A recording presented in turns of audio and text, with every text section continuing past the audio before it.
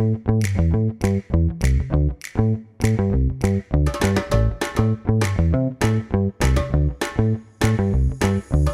guys, and welcome back to another exciting episode of Catch Ups in My Kitchen with me, Georgia Simmons, founder of Greedy Vegan and host of the podcast. This week we are joined by Martin, the founder of Grubby, a fully plant-based recipe box. I feel like Martin and I could have talked all day, as there was a lot of alignment with what I'm going through with Greedy Vegan and the early days of Grubby. But we discuss everything from the initial idea to funding and raising investment to sustainability to then Martin's personal journey to being a flexitarian. It's a fascinating episode with so many lessons, and ultimately food is hard and recipe kits and boxes are even harder, but it's also extremely rewarding. And when at some moments you're thinking, what the hell am I doing? There are others when you're thinking, I am building something incredible. This is a really great episode, which I loved recording, so I really hope you love it too. And of course, have a lovely rest of your day.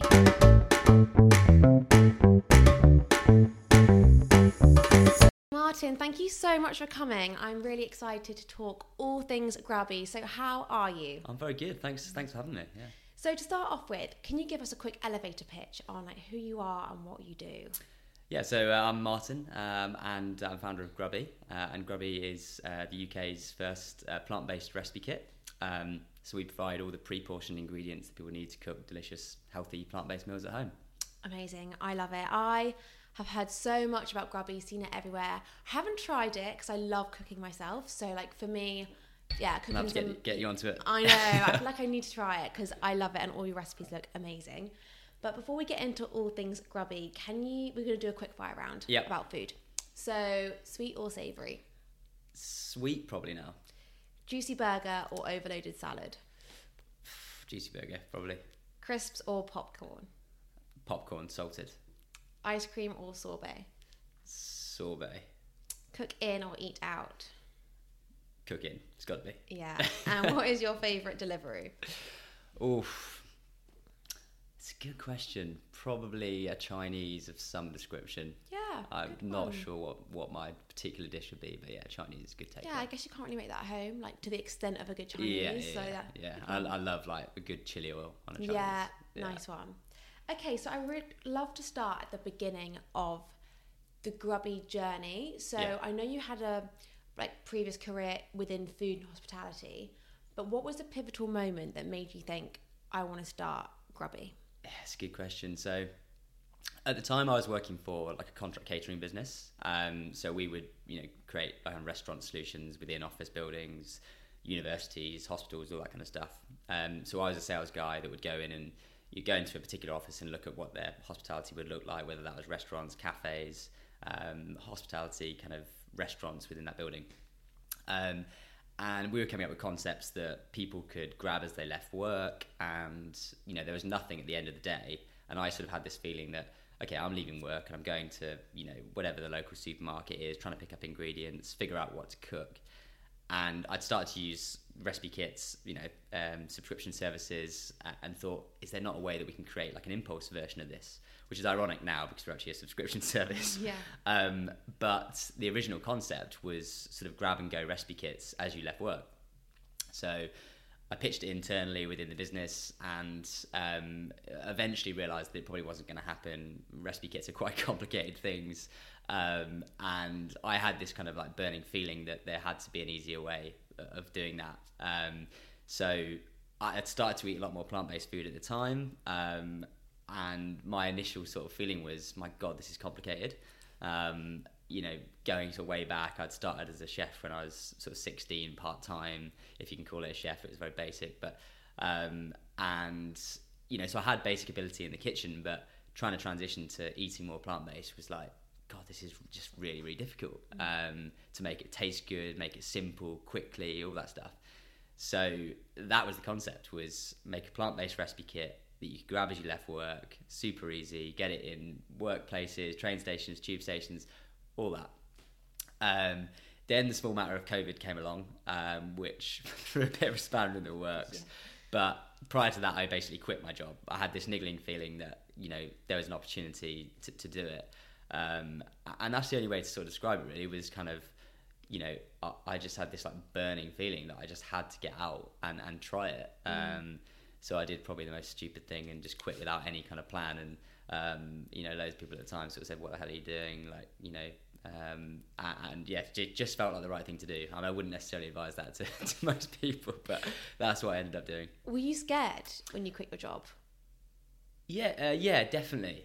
But I suppose it was like naive sort of stupidity, really, that kicked in. I think anybody that's sort of, you know, I enjoyed my job. You know, I had, you know, worked with great people and learned like a huge amount at that company. And it set me up in like in a really, really good way. You know, sales is quite sort of broad. You know, you're looking at finances, you're working with operations, you're designing menus, you're working with the suppliers that are sort of designing the actual restaurant itself and stuff. So it taught me like loads, but yeah, I definitely wasn't prepared for the kind of, you know, the deep end of just being like, okay, I'm waking up this morning and nobody's going to tell me what to do. Yeah. And, you know, you're in your flat and you're going, okay, like, what do I need to do today? Yeah, now what? It's a scary one. It really, really is like that. And, you know, getting a sort of notepad out, a blank sheet of paper and going, going to make a to-do list now, but what's going to be on it? You know, that's the tricky bit. It really is terrifying. But I also think naivety is one thing that you kind of have to have before you go into something like that, because if you probably knew what you know now, I'm pretty sure you'd be thinking twice about like a decision like that. Oh, definitely. Yeah. When you if I knew how complicated it was going to be, I definitely wouldn't have done it. Yeah, for sure. So you had the idea, you started with that blank sheet of paper, wrote out the to-do list. Obviously, It was more B2B, and I'm guessing you pivoted B2C due to COVID. Was that how it was? Yeah, pretty much. So yeah, I've been basically, I'd worked on it for about a year. So I developed the first sort of 30, 40 recipes in my flat, making loads of mistakes, like visiting my, you know, local Tesco store and picking up ingredients every day, and then having to go back again because I'd ballsed it up, you know.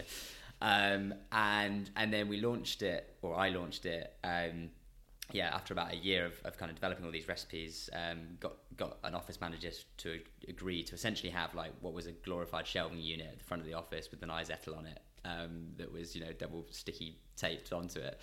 And so I would just like lurk in the background. I you know, watch people like come up to this thing, and, you know, 4 or 5 people a day would buy a recipe kit, and I'd, you know, go up to them and give them a little feedback card to say, it'd be great if you could just fill out this Google form to like tell me what it was like.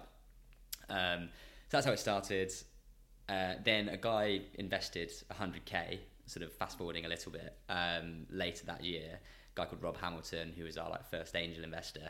And that was at like a sort of, I guess like a Dragon's Den style pitching event, called the Supper Club, which is sort of a big group of kind of sort of serial entrepreneurs that have got money to invest, and they have a couple of investor days each year. So I got really, really fortunate with that.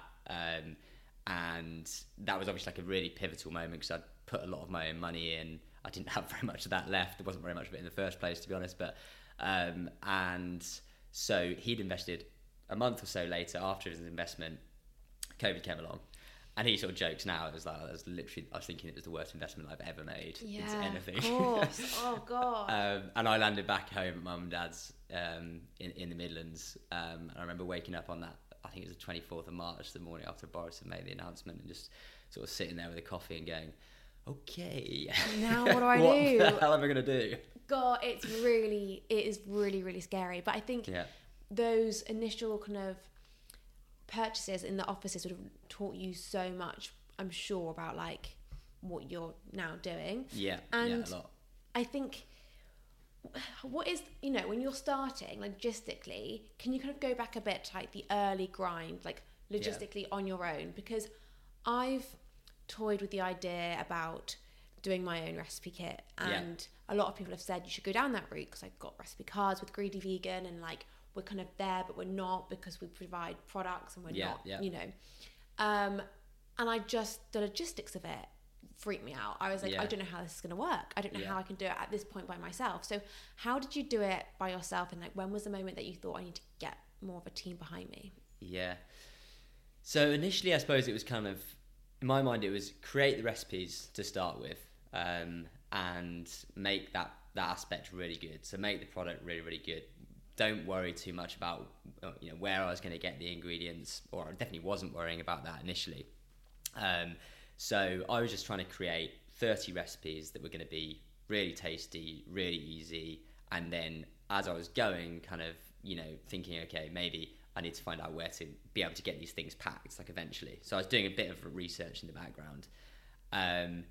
But for me, the focus was like always like just make the product good to start with, and then worry about the rest of it.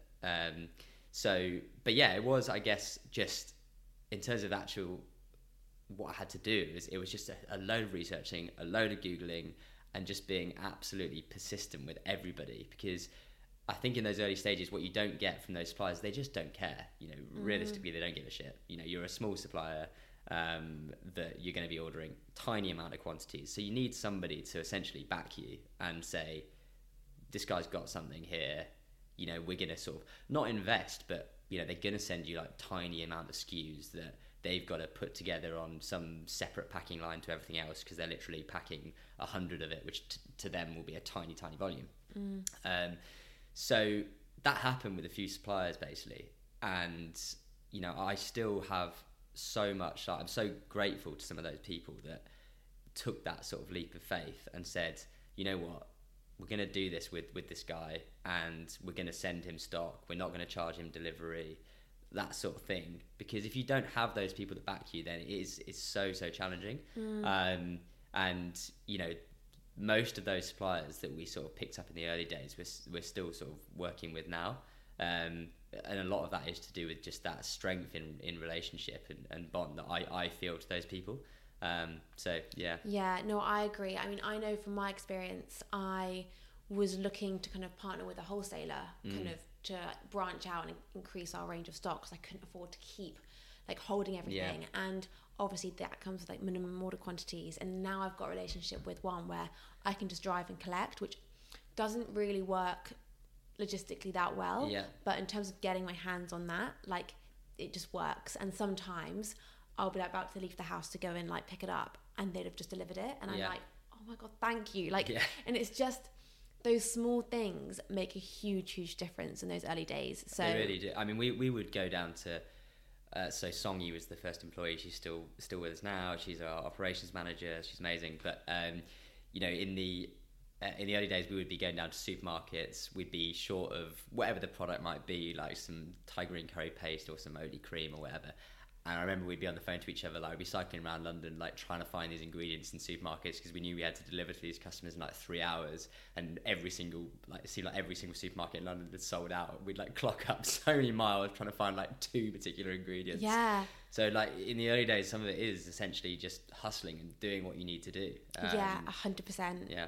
That was like me at Christmas. I oversold a bit, and I was like, oh my god, it's Christmas food, like that's a massive deal. I was like calling all these different places and like reserving things and like driving around. But I think those are the memories that will kind of last so long, and like at the time it's so stressful and intense, but like looking back, you're like, oh, that was kind of fun. And like now I'm sure the stresses, as you grow, the problems grow. So I'm sure so obviously you spoke about you had an investor, and that was amazing. And like I read an article, and it said like one of your biggest things that you learn is like where you spend money, and being like, every penny counts. And I think that's a really impressive lesson in a way, because often with a startup, it's, you hear a lot about like throwing money at things and like throwing money at marketing and this and that, and you're like, wow, like where's all this money coming from? But for you to say that like being a bit more careful with money is a really good lesson, I loved, because it is so true. And like money doesn't grow on trees, and as a startup it is really hard to like fund everything. So can you talk a bit about the making every penny count type thing? I mean, I think that was definitely came from the early days. When I was using my own money. When you're using your own money, there is nothing sort of more motivating than making sure you're spending it wisely and thinking about how you're spending it. But even when we got that first 100k, I think that Rob very much drilled into me then. It was like, this money is not going to last forever. 100k sounds like a lot of money, but it really isn't, and it really isn't. So being really frugal and making decisions that you think very, very carefully about in those early days, I think is super critical. And now when you look at the sort of macroeconomic climate, which is obviously a bit of a shit show at the moment, that's becoming even more pertinent. Investors are hyper focused on profitability, and to do that you have got to be frugal and make very, very cost effective decisions. Obviously investment is a great thing. If you get lots of investment, maybe you do make decisions that are sort of a bit sort of more kind of punchy and bold and spending on big things. But yeah, definitely in those early stages, I think it's like super important to prove out the concept by being very, very sort of cost efficient with decisions, for sure. No, definitely. And I think one thing that's really great with Grubby is like you definitely kind of hit the market at the right time. I think plant-based grew a lot over COVID, where people were more aware of their health. Definitely. But how else have you got the word out there? Because I think personally the word is out there a lot. Like I hear Grubby loads. Like credit to you guys in the team. I do hear it a lot. That is good to hear. But how have you guys got the word out there? Yeah, so I mean, COVID was a weird one because it was like we had to pivot the whole business from being B2B. Nobody knew who the hell we were, so it wasn't like with a lot of the other recipe kits. It was a real blessing. They couldn't even cope with the amount of orders they were getting. It was insane. Some of them had to close their websites. That didn't happen for us at all. We didn't even have a website. Yeah. So my mate Paul, who now is our technical director, he had gone away traveling just before COVID and came back 7 days later and was like, let's bodge together a website together and get this direct to consumer thing off the ground. So when we initially put that together, the thing was, okay, how are we going to get people to come to this website? We've got a limited amount of budget. We can't be throwing it at social media ads, and we did a little bit of that. But there had to be like another way to get the word out. So my sort of old school kind of, I guess, sales background said, well, face-to-face is the way to do that. And yeah, at the very beginning, I was going out knocking on doors. I contacted every single person I knew who was in lockdown at the time to be like, can you just come and help me deliver some flyers on a Sunday? Again, it's just super great for some of those people that sort of supported at that point. Some people brought their whole family out to come and deliver flyers around Hackney, and I remember one of those flyers that landed, that guy is still a customer today. Wow. And he spent like over $2,000 with Grubby. So yeah, basically we did a lot of face-to-face selling. We did a lot of physical flyers, both of which are quite old school, but they are effective and they do work if you can get the creative right, and you get the right salespeople. And then on the back of that, we started to recruit a small team of students to go out and do exactly that. We paid them on sort of mainly commission, which got sort of that initial churn of customers coming through. And we had one or two really good salespeople that just absolutely smashed it. And we were doing other bits in the background to drive people to the website as well, and try and optimize the experience. We were using Shopify, which we've moved away from completely and built our own tech stack now. But that was how we kind of started it. Yeah.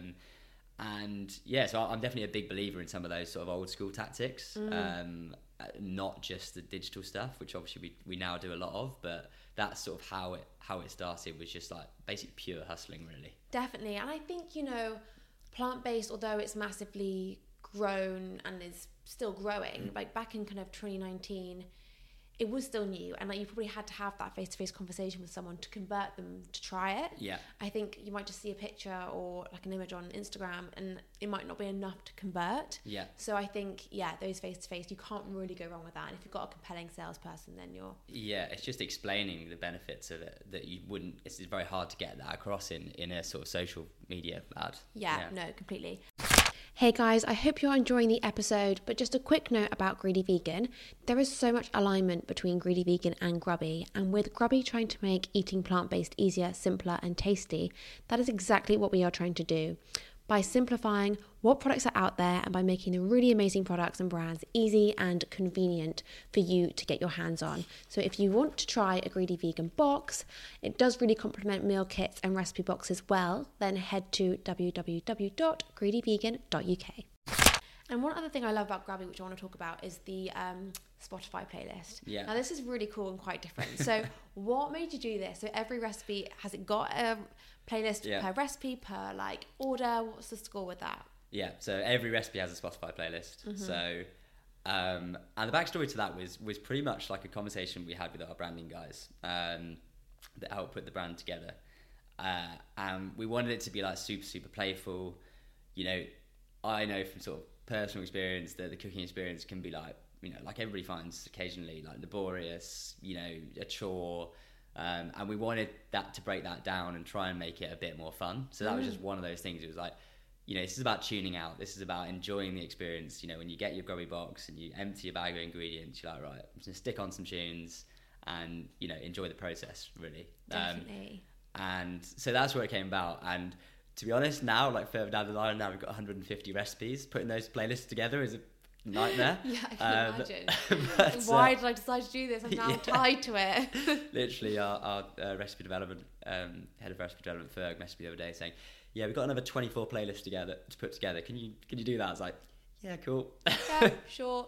Oh, God. I guess in a way it's really nice because it makes it inclusive to, like, let's say a family has ordered the box and they get all the recipes. Like, it makes it more fun and like an experience. Yeah. And I think nowadays, kind of cooking your evening meal is a really good time to get everyone to kind of together and like sit and talk and chat, and like that's kind of why we've done the podcast. Like, food is such a facilitator for like memories and experiences and like learning and talking and sharing, and I think having a Spotify playlist is a really good way of like creating that moment, whereas normally it can just be like, oh, I can't be bothered to do this, and like, it's just like a dread, whereas actually it'll make you like relax and enjoy and like I think we get really like cool. some parents who will get in touch and say, you know, I just give the bag of ingredients to my son or daughter, you know, they stick their headphones on and they go and they cook dinner, and they've just like, it's a revelation for them because their son or daughter like never cooks.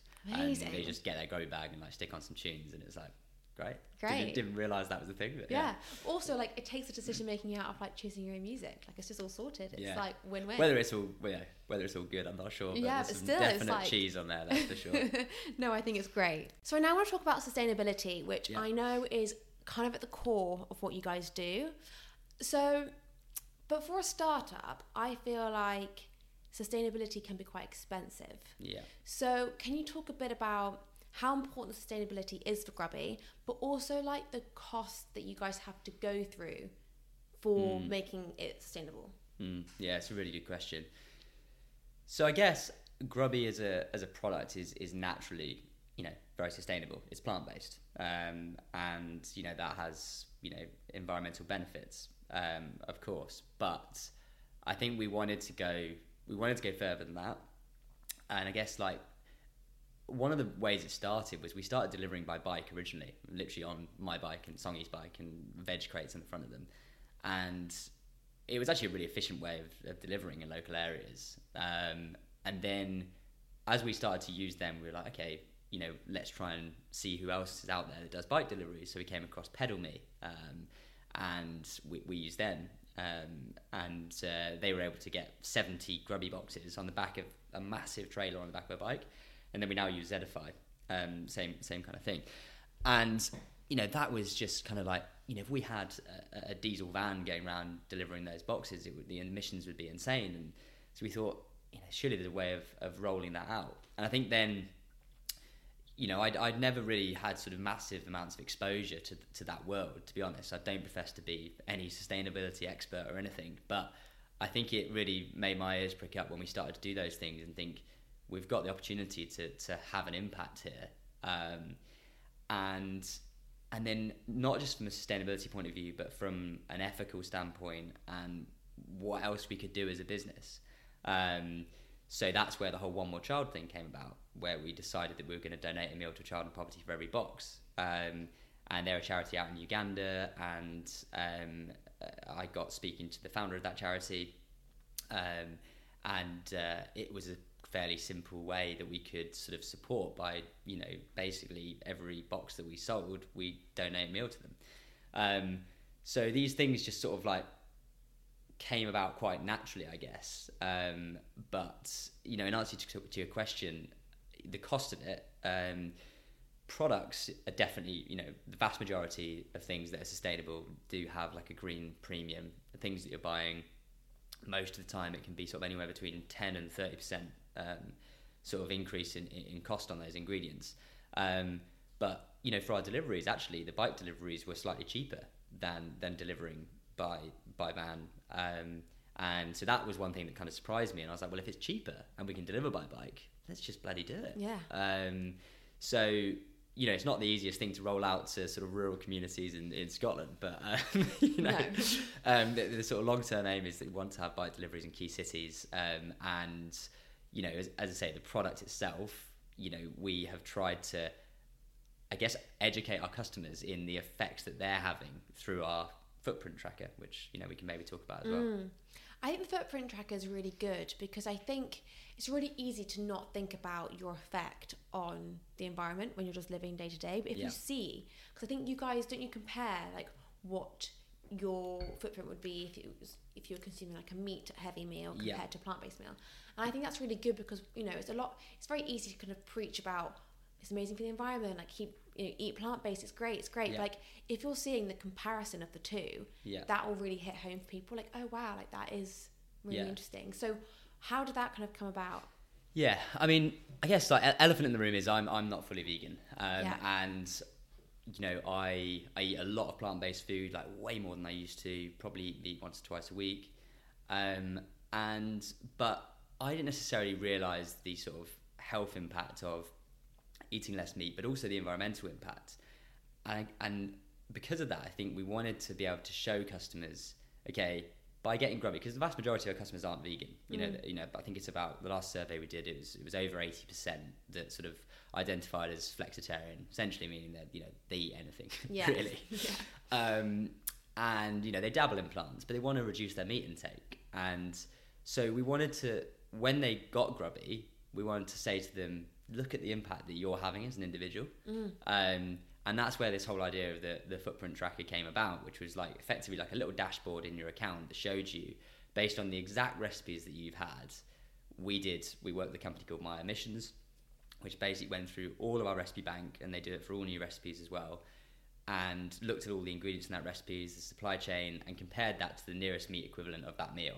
So say it was a mushroom stroganoff, they'd be comparing that to a beef stroganoff. Right. And the footprint of a beef stroganoff versus that, and so that customers would literally over time be able to see, this is the amount of CO2 I've saved, these amount of meals I've donated, these exact amount of veg portions that I've consumed, the calories, this, that, and the other. So they're sort of building a bit of a picture of the impact they're having on their health, but also the impact they're having on their environment. And we try to equate it to like really simple things like trips travelled to Amsterdam or like various different places around the world. I think that's so good. It makes it more real because often like you hear these statistics and numbers and people are like, I don't care. I don't even know what 100 kilograms of CO2 looks like. And what? Who does? That doesn't make any sense. But you're making it very like realistic and like real, which is really, really good.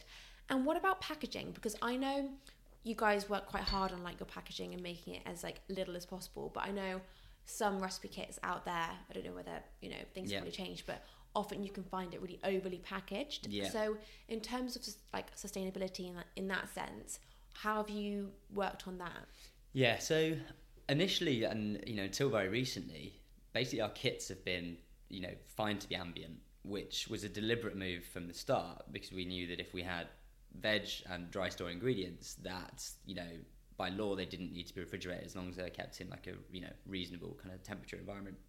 So that meant that we didn't have to use, heavy insulation, ice packs, all the rest of it. And that immediately stripped out a huge amount of packaging from our boxes compared to the competitors. We've recently started to introduce meat alternative products and tofus and things like that, some of which do require refrigeration. So we have started to implement some level of insulation within our boxes, but not all of them. But that stripped away a lot. But then, trying to be sustainable with your packaging is immensely challenging. Plastic, frustrating as it is, it does a bloody good job at keeping certain foods fresh. And there isn't any getting away from that. There's some great products coming out, many of which we use, things like compostable punnets for tomatoes and mushrooms, which is a thing that we use, they're probably about 10p more expensive per unit than the nearest plastic alternative, which costs us an absolute fortune. But those sorts of decisions are decisions you've got to take to go, where are we pitching our product? Who are we trying to appeal to here? So yeah, going back to your original thing, is it can get quite expensive. But yeah, there's some things like, compostable packets for herbs. We've tried so many different materials. There's definitely pretty interesting things coming down the line in that area, but a lot of them sap the moisture out of those things, and then you're sending people herbs that get quite limp when they get to the customer, and then you get complaints. And so there's no straightforward answer, basically. And we've just had a view that we'll try our absolute best to find those products within reason and within the sort of budget constraints that we have. That the bigger recipe kits out there, they have more money to spend on research in those areas and trying different stuff that we possibly don't. So we're doing our best, and that's all you can do. I mean, that is all you can do. I mean, it is kind of, it's like a losing battle to try and do everything well, especially and you can't in the please early everybody days. either. No, definitely not. So the decision to add more meat alternatives is really interesting. How have you found the demand for that? Because often you get people going plant-based because they want to eat whole foods and healthy and cut back, and you hear so many arguments about the pros and cons for alternatives. Is it better for me? Is it not? But as a recipe box, how have you seen the demand for meat alternatives? Yeah, great question. I mean, so we started out being kind of very much, make this all about plants and whole foods, and don't include meat alternatives. And I wasn't the biggest tofu fan, so that sort of didn't get into the initial recipes.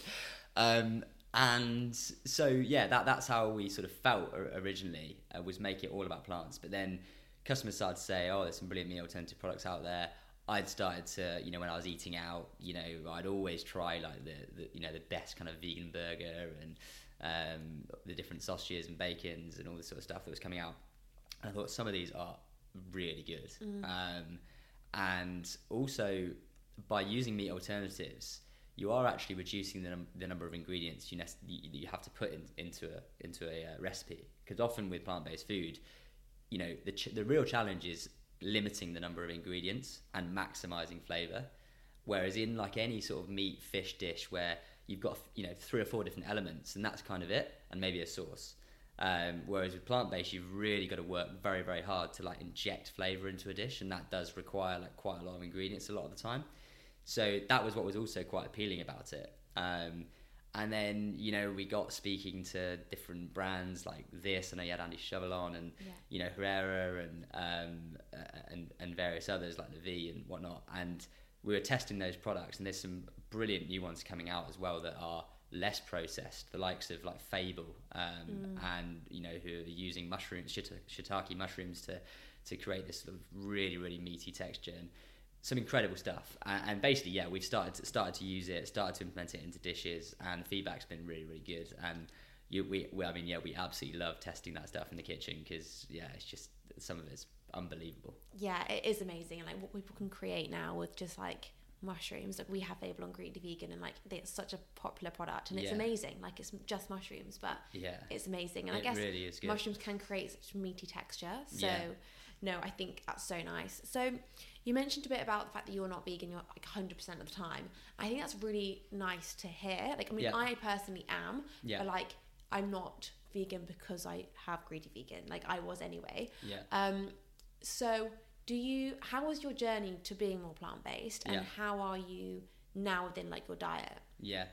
So I guess, I'd started to eat a lot more plant-based food maybe 2 years before Grubby started. The original concept was going to be vegetarian, and I love cheese. It's one big aspect of that, and I sort of thought that plant-based was going to be really, really hard to sort of make taste good and simple, and all these different things that a recipe kit sort of has to be. But then as I started the recipe development process, I realised, wow, there's some like insane stuff you can do with this, and different products that I hadn't really used, to be honest. And it might sound crazy, but like things like miso and stuff like that was quite new to me. And I started to play with these different products and thought, this is like, there's stuff you can do with this. And then as time went on, like more and more stuff was coming out, like, I don't know, like Oatly cream, amazing products. I don't like, name too many brands, but like, blitzing that up with like cashews and soy and lemon juice, and you've got an amazing carbonara, like straight off the bat, carbonara sauce. So I guess I started to realize that there was things you could do which were like really innovative, and would like really give people a bit of surprise and being like, that's an interesting little technique, I'll use that again. And I think I'm always like, I'm super honest, like, about not being vegan. I don't, we don't want to necessarily just appeal to vegans. That's not what we're about. We want to make it easier for everybody to like build plants into their diet. Whether that be one day a week, for somebody that might actually be a real challenge, for others, fine. So we wanted to make it easier and more accessible to everybody to do that in like a really, really simple way. And do you feel like the pressure to be plant-based? I don't think so. No, like I'm quite happy with my diet as it is. I think like I definitely am very, very conscious of it, and I definitely do make conscious effort every single week to limit the amount of meat and fish I eat. And I think really, I mean, in the evenings I cook grubby basically every night. Yeah. Unless I'm out, Yeah. So that's sort of how I think about it, is when I'm cooking at home, I tend not to use meat or fish. Yeah, no, completely. So I now want to touch a bit on funding and financing. I know you've mentioned that you did have like an angel investor, but I mean, all these things are expensive, and I'm sure that's not what you've had. So can you express a bit about how you raised money for Grubby? Yeah, so I mean, the current climate is really challenging, as I'm sure you'll hear from every single founder out there. But so far to date, we've raised sort of over 5 million in the space of 3 years. And it started off with an angel investor. And really that's where it starts for most people. So, somebody's got to take a punt on you, really, because in those early days, you have very little proof of concept, and you've just got to show them as much, of your sort of, I guess, efforts to make it work, and showing them something is there in the product. So was really fortunate to get Rob on board initially. And then the next round that we did, we raised 1.4 million in the end, which was a combination of crowd and angel investors. So a lot of what people maybe don't know about the crowd is that a lot of the time when you go live on the crowd, you've already done like the vast majority of the rounds when you go live. So people say, we're going live and it's been overfunded in 5 minutes. It's just complete nonsense. Yeah. Don't want to sort of make that too much of a myth, but so we did like a huge amount of work before going live on the crowd, had several big angel investors invest. That took about 6 to 9 months to get that over the line. And then when we went live on the crowd, we were able to sort of virtually double what we raised in that round. I think we did about 700k angel, 700k on the crowd. And the crowd is one of those things that I think if anybody's sort of listening that's thinking about it, it's a brilliant thing. We use Crowdcube, there's other ones out there obviously. And what it allows you to do is obviously get a load of people who are like brilliant advocates for your products. But I think what some people think about crowdfunding is it is like a doddle, and you can just rock up, whack up a few sentences, and you raise like £500,000. It's just like so far from the truth. Yeah. People say it's like a full-time job. Yeah. It takes ages. It's an opportunity to obviously, get your brand out there, and creating a video that's super hot and kind of gets across all your core messaging and stuff. It takes a long time. There's a lot of due diligence that has to go into it. You have to submit all your numbers and everything, and very, very, very hot on that. And I think that is actually a really good thing, because ultimately they've got people that are investing in businesses that have no idea what they're doing. I don't, invest in another business. I wouldn't really have a clue what I'm doing. So, they do have to be super transparent about the information they're sharing. So anyway, long story short, we did that round, closed it. We had that 1.4 million. And then beyond that, we did a further 2 rounds, one from, I guess, like a sort of super angel that invested quite a big amount of money in between that and the final round. And then the latest round was like sort of like a pre-Series A, where we did 1.8 million. And that was the first time that we'd actually got a VC involved, which was Love Ventures. And that was, that's a venture capitalist, by the way. And that was the point where we sort of were really happy that we'd managed to get that, because that was sort of not secured, but we had that institutional investor that was backing us, that might then be able to sort of follow on in the future, and we had like a great sort of a network of investors that sort of preceded that, and then for our sins we decided to go back on the crowd again and top up that round, which supposedly was the worst month. That was in 2022, and it was the worst month in the entire year and probably the decade for investment. Oh no! So it did do well. Like we raised, as I say, we raised 1.8 million at a 23 million valuation, which looking back is like really, really good. Yeah. But you don't always think that at the time. And I think if it had been a slightly different economic environment, then it would have been slightly different. But yeah, we've been very fortunate with our investment rounds. We've got some great investors, some great advisors and people in there now, and I think. But one thing I would definitely say about investment is it's, people put a sort of shiny kind of, thing around it as if it's just this amazing thing. Anybody that can create a business without investment, like massive respect. Like if you can do that, then you're nailing it. And that's what I think it's coming back to now is, profitability is such an important thing now, and that's what VCs and investors really care about, is your path to profitability and how you're going to actually not just chuck money at this business. Investors have been scarred in the past by some of these businesses that have raised hundreds of millions of pounds, chucked it in marketing, and then eventually realised that they haven't actually got a business, and there's no business model underneath it. And I think now it's very much, which I sort of loving, sort of hating, but that going back to basics of how can we make this business profitable, and that's ultimately got to be the aim for everybody. So definitely, I think there's definitely an element of like reassurance when you have other people backing you, because they believe in your vision and like they get it and they believe in you and Grubby, which is fantastic. Yeah. But I can imagine as well, like once that's all happened and gone through, the pressure, it's like, wow, like you're doing this for yourself and the team, but like you've now got a load of others who you're doing this for as well. And I think that can be really good pressure, obviously, but I can imagine quite scary as well. Yeah, I guess I tend not to think about it too much day to day, because I think that probably doesn't encourage like the best quality decisions. But yeah, it definitely is pressure. I think I feel even more pressure from the crowd investors. One that really sort of sticks out to me and kind of is like one of our very first customer that we delivered to, a family who I won't obviously say their name, but they invested 10 grand on the crowd, and wow, he phoned me up and he was like, Martin, I see you've gone live in the crowd, like we've been getting boxes like since day dot. I looked on the account, they've now had like 175 boxes or something, and it's just like nuts to me. Anyway, he phoned me up and he was like, want to put 10 grand in, and I said to him, I was like, don't do it. Don't do that. What are you doing? What are you doing? I think but it is, and he obviously then did go and invest that money, and those are the sorts of things where it says to me that we've got a great thing going on. We have like built a great product, which is all down to the team. But yeah, those are the sorts of investors that sort of keep me like super motivated. 100%. I mean, that is incredible. Yeah. I think another really nice way of looking at investment is like ultimately sometimes you can think, oh wow, I'm so lucky to have them. Yeah. But then also they're lucky to have you.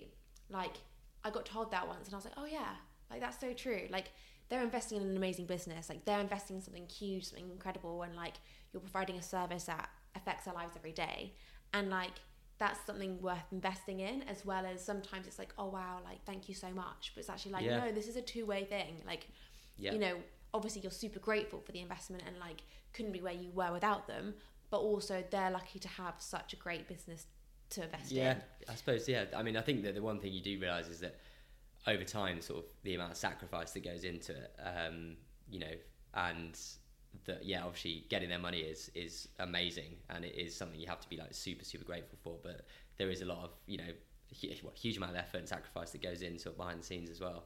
So yeah, agree. No, it's an amazing thing to share though, because I think it does get over glamorized sometimes. Definitely. It does get like, you hear a lot of things, and if you don't really know the whole story, it's easy to kind of assume and like presume how things work. But and you can see it from the outside, and you see a business that raises 20-30 million pounds or whatever, and these numbers just like sort of it's multi-millions, like that must have been like really easy to get hold of. And maybe it probably did used to be a lot easier to get that sorts of amounts of money, but it's definitely not now. And I think it might change, like in the next 18 months and come slightly back, but it definitely is tougher to get hold of like significant amounts of capital. And I think that will encourage the best businesses to like shine through, the ones that are profitable and the ones that are doing a great job at being frugal and being efficient with cash, like we were saying at the beginning. Yeah, no, I completely agree. And also it's easy for people to say, oh wow, look at them, they're smashing it.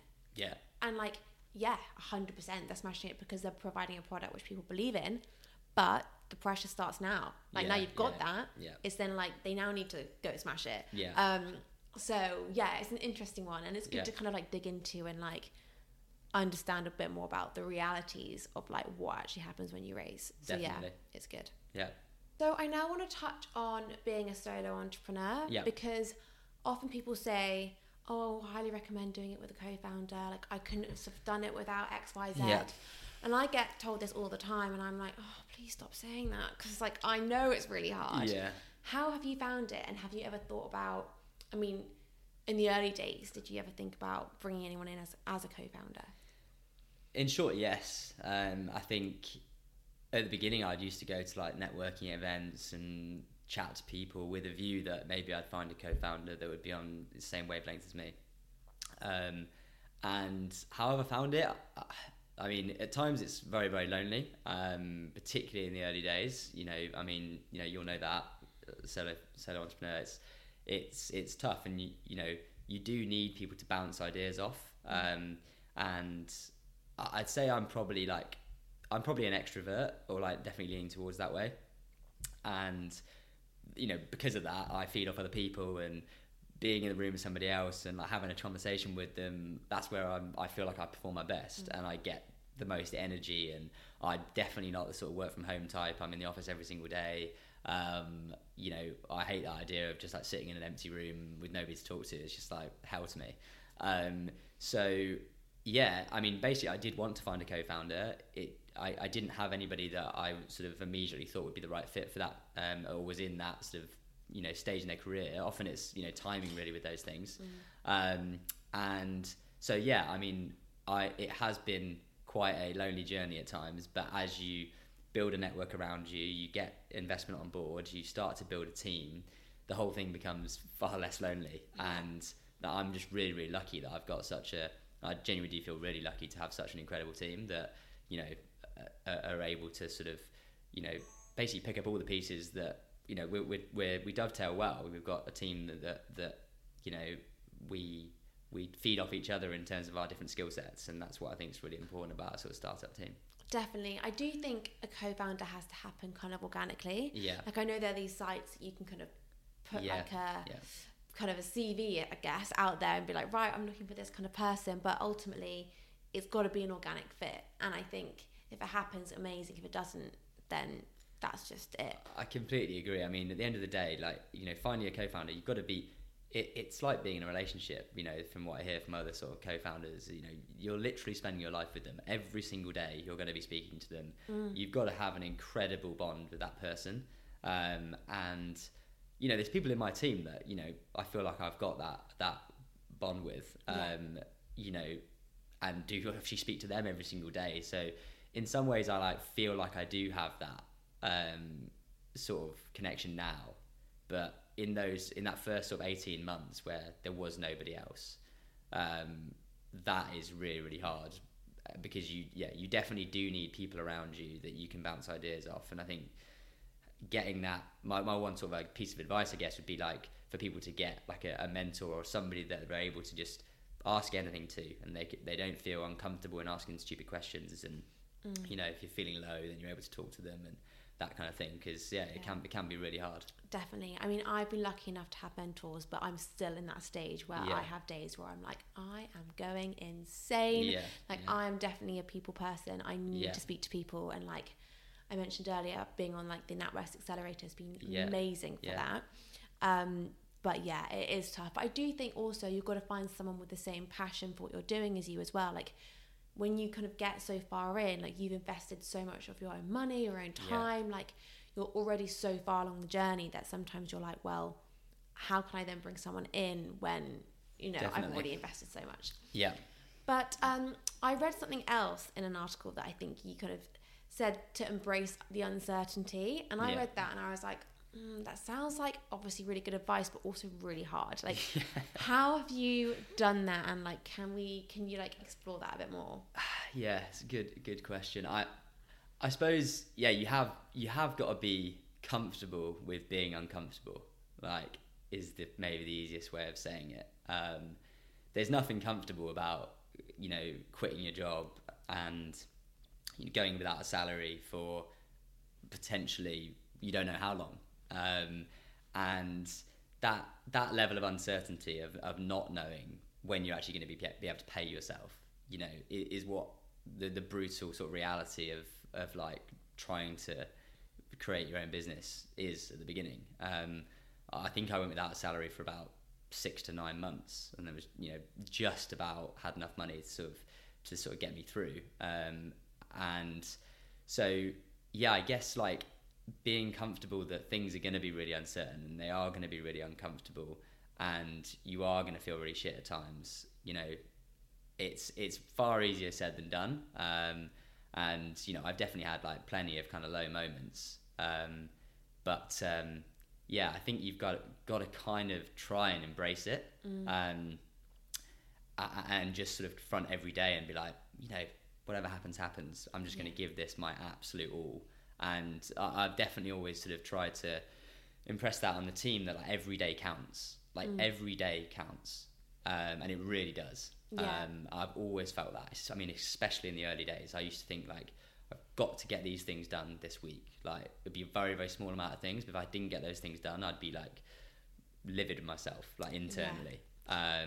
But yeah, that sort of uncertainty is can be hard to deal with. No, definitely. And I think if you don't put that pressure on yourself, no one else is going to be putting that on you. Yeah. It's very easy to be like, okay, I want to achieve these things, but if I don't, oh well. But like, no, because no one, you know, in a kind of a corporate environment, that you wouldn't be allowed to get away with that. So you kind of got to add that same pressure to yourself, which is quite hard. And you have kind of got to go with the flow a little bit, I think, sometimes. You know, because you can make to-do lists and you can try and say you're going to do things and you can be upset with yourself because you haven't got them done, but sometimes you have just got to go with something that might happen, that might take you down a different route to what you're expecting, and not always just saying, you know, being blinkered and being like, I'm going to do this because that's what I said I was going to do. You know, leaving yourself open to maybe seeing some of those other opportunities that are out there without going down too many rabbit holes, because that is also a risk. Yeah, no, definitely. But it is hard. Like, I know we spoke earlier about kind of like the business and the runnings and how it all happens. And like, I think it's important to highlight that it is a challenge. Yeah, for like, sure. We mentioned how, you know, manufacturing a toothbrush would be a lot easier. Yeah, and like, 100%. It would be so much easier. Yeah. Probably not as exciting at times. And the highs might not be as high. Yeah. Lows probably won't be as low. But I think, it's also important to highlight that, you know, consumers just open their door and the box is just there and they're like, oh, great. And like, but what goes on behind the scenes, like, it's tough. Yeah, definitely. I mean, I think the recipe kit industry is, maybe it's not. I mean, I feel like it's underestimated a little bit in terms of the sort of some of the complexities that sit behind it. I mean, I suppose every entrepreneur would probably say that about their own business. It seems simple on the surface, but you know, like now we're sort of packing, you know, close to 200,000 SKUs a week in our boxes, and like that comes with like an immense set of challenges. We have 10 recipes a week right now. We're going to be upping it to 20 or more this year. Even with 10 recipes a week, that presents about 900 and something combinations of recipe bag, because it's effectively like a pin code when you're adding different numbers and whatever to a box. So increasing that to 20 takes it to like 2,500 combinations or something like that. So what you've got to have in place behind the scenes is a lot. And you can imagine every time you create a new recipe, you're effectively going, okay, here's another 12 SKUs that you're probably going to add to your list, and you're like, okay, where am I going to get that from? How are we going to pack that?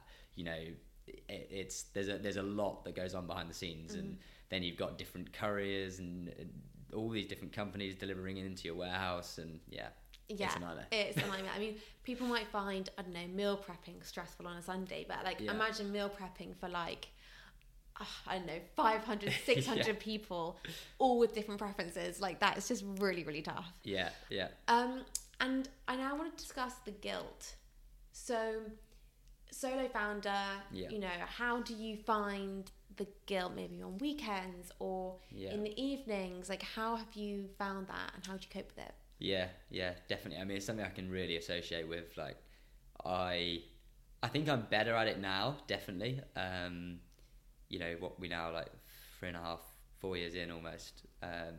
And I think in the early days, I used to really struggle at weekends to actually switch off. You know, basically on a Saturday morning, I'd just get up and I'd just go to a cafe and just start smashing out more work or whatever I needed to do. And the same on a Sunday.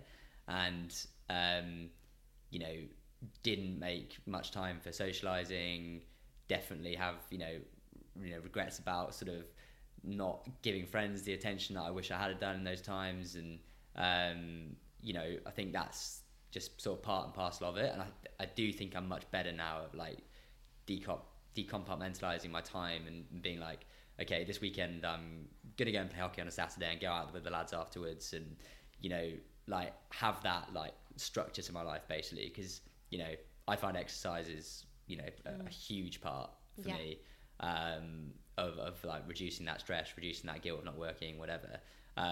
But ultimately, I think the realization comes where you're like, there's no way I can like, you know, work every day and be having good output. Like, you just become less productive, like 100%. And I definitely started to realize that over time. It's like, I'm just tired. I'm being just useless. I'm, you know, not giving the output that I could if I was just giving myself time to re-energize over the weekend and actually relax and kick back and watch the football, whatever, you know. Definitely. Yeah. I think practice, I was going to say practice makes perfect, but I wouldn't say it necessarily is perfect. I feel like there's like, you find your way of working it out, and I feel like practice kind of gets you closer to that when, I think everyone works and balances it differently. Definitely. But I think you just got to find your way of doing it. And I think exercise is huge. I mean, I can't actually start my day without doing something, because otherwise I think when you're on your own as well, and like it's like your time to like release and like get everything out before you then hit the day. Oh, definitely. Like, it's, you know, it's hugely important to like reducing your stress, and you know, I notice it if I haven't exercised in like 4 or 5 days, which for me is like fairly rare. But you know, if I haven't, I'll feel it, and I can feel myself getting like, you know, more and more sort of pent up, and, you know, all that stuff. Yeah, definitely. So I want to finish with 2 questions back to the topic of food. Yeah. So the first one is, what was your favourite Grubby meal? Oh, it's a tricky one, because now Ferg, who's our head of recipe development, is going to say, well, you picked one of your own. Because, but you can. Yeah. I feel like that's normal. I'd probably say like the Mexican butternut fajitas are a bit of a... Nice. Yeah, they're great. They're really, really good. That sounds really good. They're like with like a sort of coconut sauce, roasted butternut, peppers, super soft, avocado. Nice. Yeah. That sounds great. Yeah. And my last question is what I ask everyone, and I love this question. It's, what is your last meal? So starter, main course, and dessert. What would it be? Yeah. I think I'd go... Starter would be like... There was this like local Italian restaurant near me that did this like super thin garlic bread pizza. Wow. That was just unbelievable. So I think I'd have probably that, maybe some sort of like dips on the side of it. Main probably has to be a Grubby meal. Yeah, I'd say. I really like our miso mushroom, which has like big chunky wedges with it, and like an Asian guac, which is like has like ginger and chili and lime through it. Wow, sounds nice. Which is like, it was one of those things I hadn't used miso much before, and that dish was just like, this is awesome. So I always order that.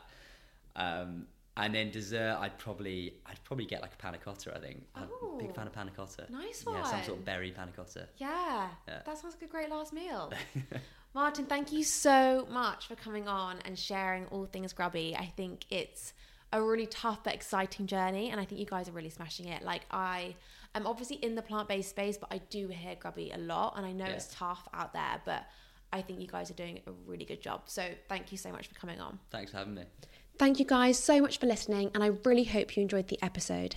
As always, please share and subscribe to this podcast to support us and help us grow.